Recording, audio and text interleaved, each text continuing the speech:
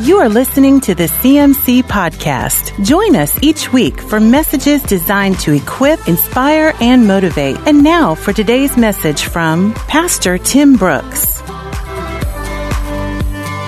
want to welcome you to our next lesson in James. We're looking at a verse-by-verse study.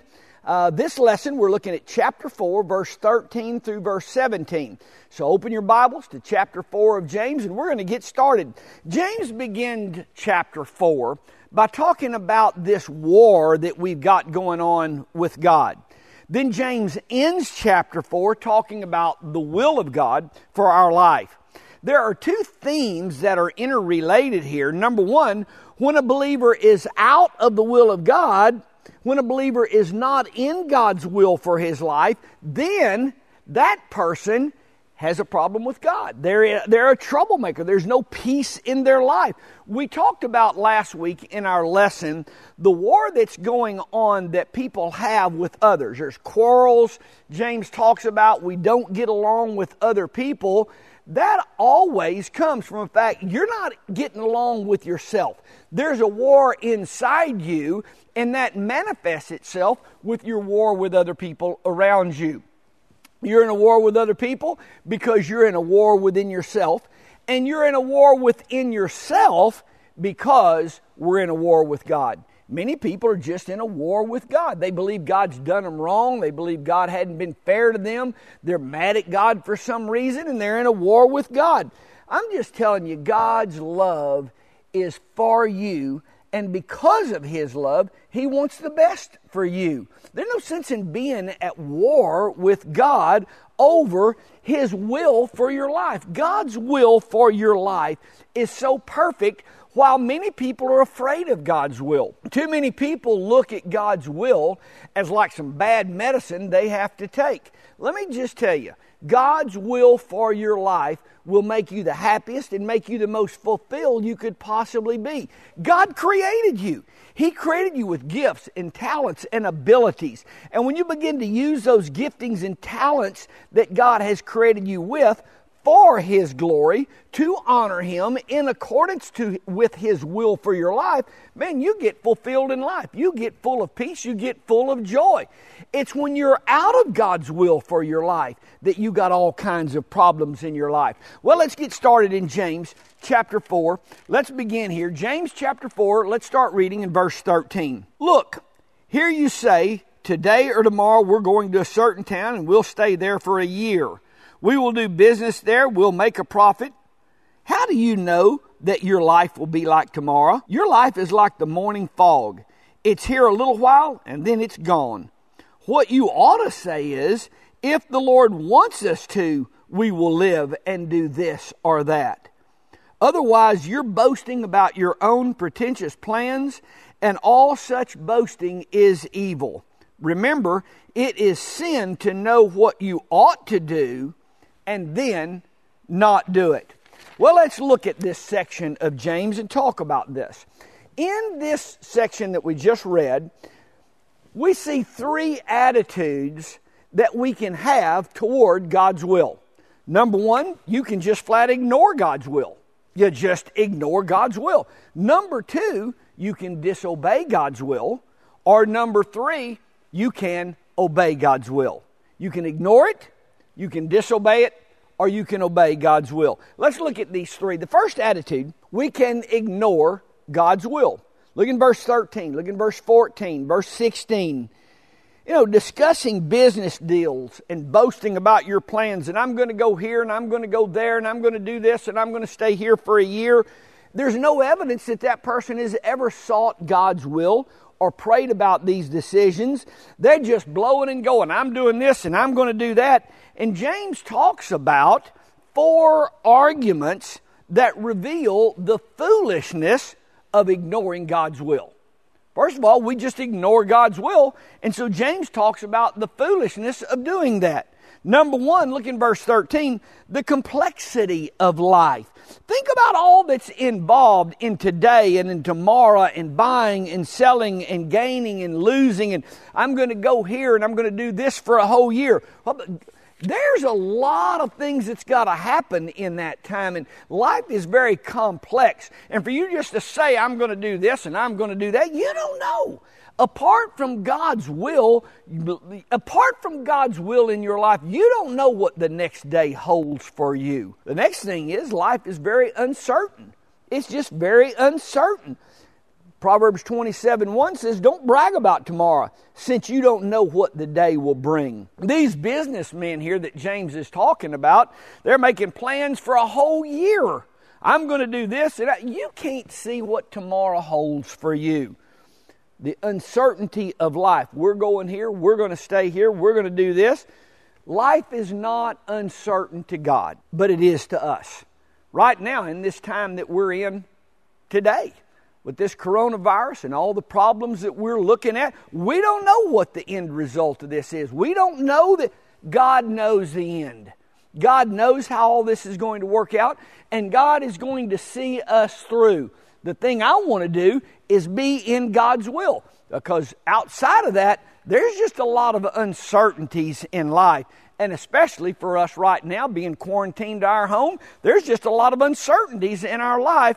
Now more than ever, I sure want to be in God's will for my life, because God can see the end of this. God can see the outcome. God can see down the road where I can't. It sure is good to know that I'm in the will of God, who can see the end of all this mess that we're in right now. The third argument that reveals the foolishness of running from or being afraid of the will of God is the shortness of life. I mean, it's like a fog. I mean, life is just, you're in the scope of eternity.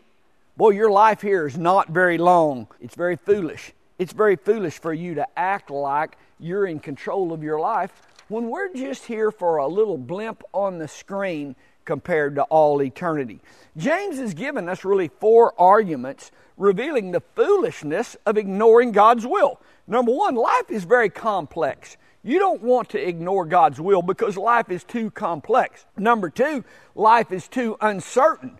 I don't want to be out of God's will and just ignore God's will, because life is very uncertain for us in the natural, in the physical. We can't see what tomorrow holds. Life is uncertain. So it's mandatory that we be in God's will for our life. Number 3, life is short. In the scope of eternity, life is very short. And the 4th argument for following God's will and not ignoring it, James gives us, is the frailty of man. I mean, man boasting on he's going to do this and he's going to do that. How foolish it is for people to ignore the will of God. My goodness, our life is just like a fog, it says here in James. It's very frail. It's very fragile.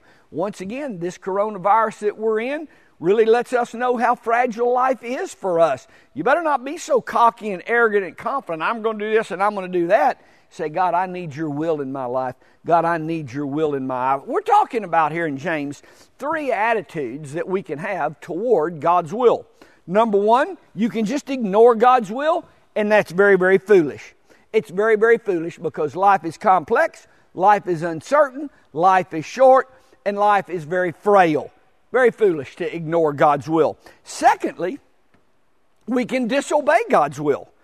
He says, verse 17, these people know the will of God, but they just choose not to obey it. You didn't ignore the will of God. You know what God's will is. You know what God would have you to do. You know what God would not want you doing. You understand God's will for your life, but you just chose to disobey it. I am just going against God's will for my life. Go to 2 Peter chapter 2. 2 Peter chapter 2, verse 20. And when people escape from the wickedness of the world by knowing our Lord and Savior Jesus Christ, and then they get tangled up and enslaved by sin again, they are worse off than before. Verse 21. It would be better if they had never known the way to righteousness than to know it and then reject the command that they were given to live a holy life. Wow. You don't want to know God's will and then just not do it. You don't want to be in a place of disobeying God. First of all, people ignore God's will. But then there are those that know God's will. They've just chosen to deliberately disobey God's will. You know, the will of God is not something to run from. The will of God is not something to avoid. And I want to go over and over this again. God created you. He knows what will make you happy. He knows what will make you fulfilled. You have giftings that God birthed you with. And when you get in the will of God, you're using those giftings in accordance to God's will. That's where happiness is. Well, we just so stiff-arm God's will. God's not going to call you to be a missionary in Africa when you hate snakes, you hate sleeping in tents, you hate eating bugs. I mean, God's not going to call you to Africa to be a missionary. God calls people to Africa to be a missionary who like snakes, who like camping out, See, God puts you where you are suited the best. God has a call on your life, but it's where you are gifted to fulfill that call. We want to run from God's will because He's going to ruin my life. He's going to put me in some place that'll make me miserable and unhappy. God's not going to put you in a place that will make you miserable and unhappy. God's going to call you to a place that's in accordance to the way He created you. Submitting yourself to God's plan and purpose is the way to bring peace and happiness in your life. Now, there are 3 attitudes that James says that we can walk in. Number 1, we just ignore His will. Number 2, you can know His will and just choose to disobey it. Or, number 3, you can obey God's will. He talks about this in verse 15. What you ought to say is, if the Lord wants us to, we will live and do this or that. Obeying God's will. I only want to do what God has called me to do. Even Jesus says in John chapter 4, verse 34, my nourishment comes from doing the will of God who sent me and finishing His work. At the end of Jesus' life, He said, boy, I don't want to go through this, God, but nevertheless, not my will, but yours be done. Jesus demonstrated to us that your life on this earth is to be lived fulfilling God's plan for you. The Apostle Paul, he didn't consider the will of God a chain for his life that was holding him down. As a matter of fact, he looked at the will of God as the key to opening doors that set him free.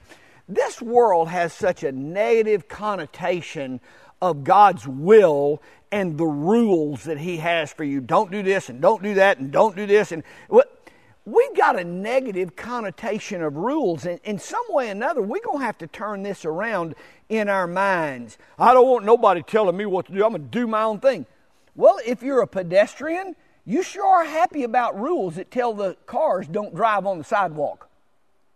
We love rules. There's a famous steakhouse right now that advertises on TV, no rules, just right, no rules. Like rules are a negative thing. I want you to know rules are not a negative thing. All of us depend on rules to live and survive. Every time you get in the car, you hope everybody out there on the highway is obeying the rules. Nobody's going to tell me what to do. I'll just drive my car right through this stoplight. Well, I want people obeying rules. Rules are a good thing. Look at every area of life. The musician does not just bang on the keyboard. The musician is limited by the rules of the chromatic scale. The ball player, I just take my ball and go running off. No. The ball player is limited to the lines on the court of the basketball court.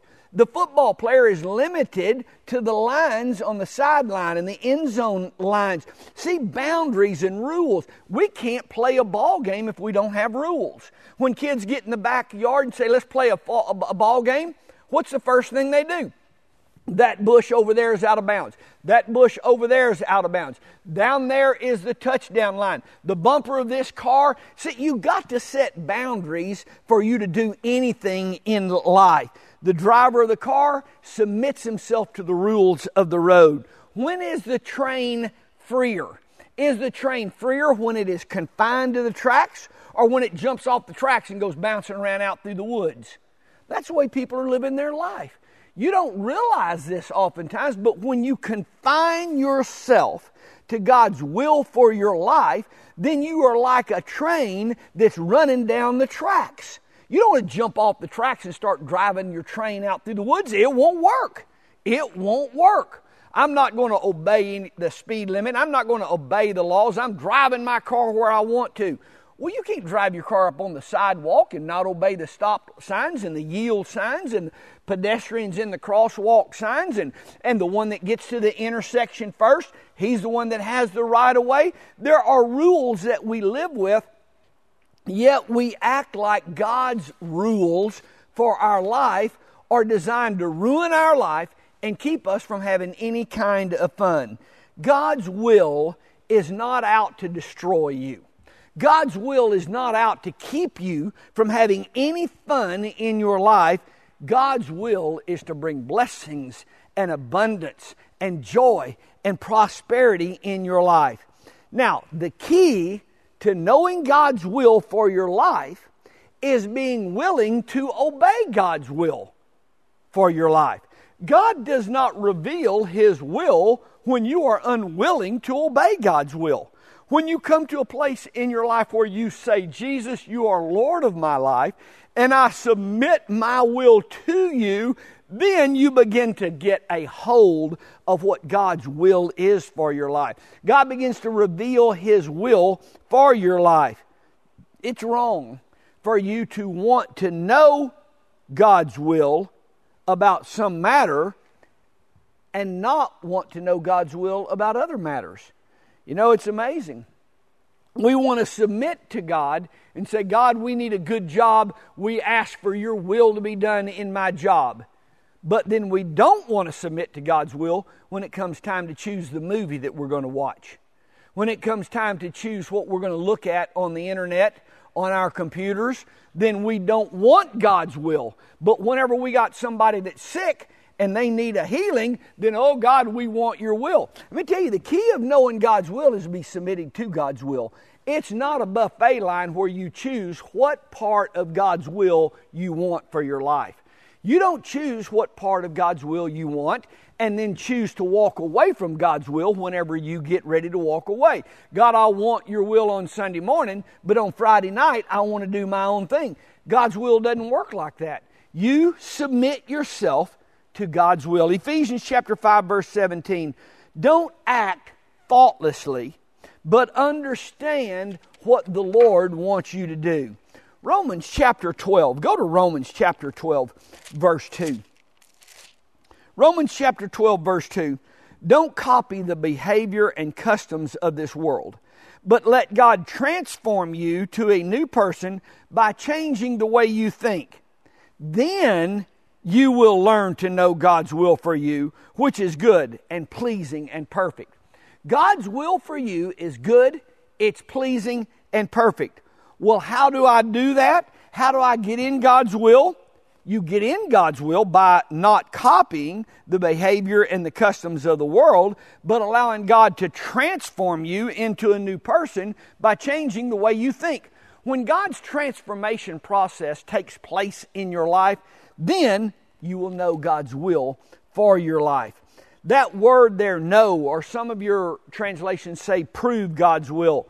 That word is by experience. It means you will know or you will prove God's will by experience. That's what that Greek word means.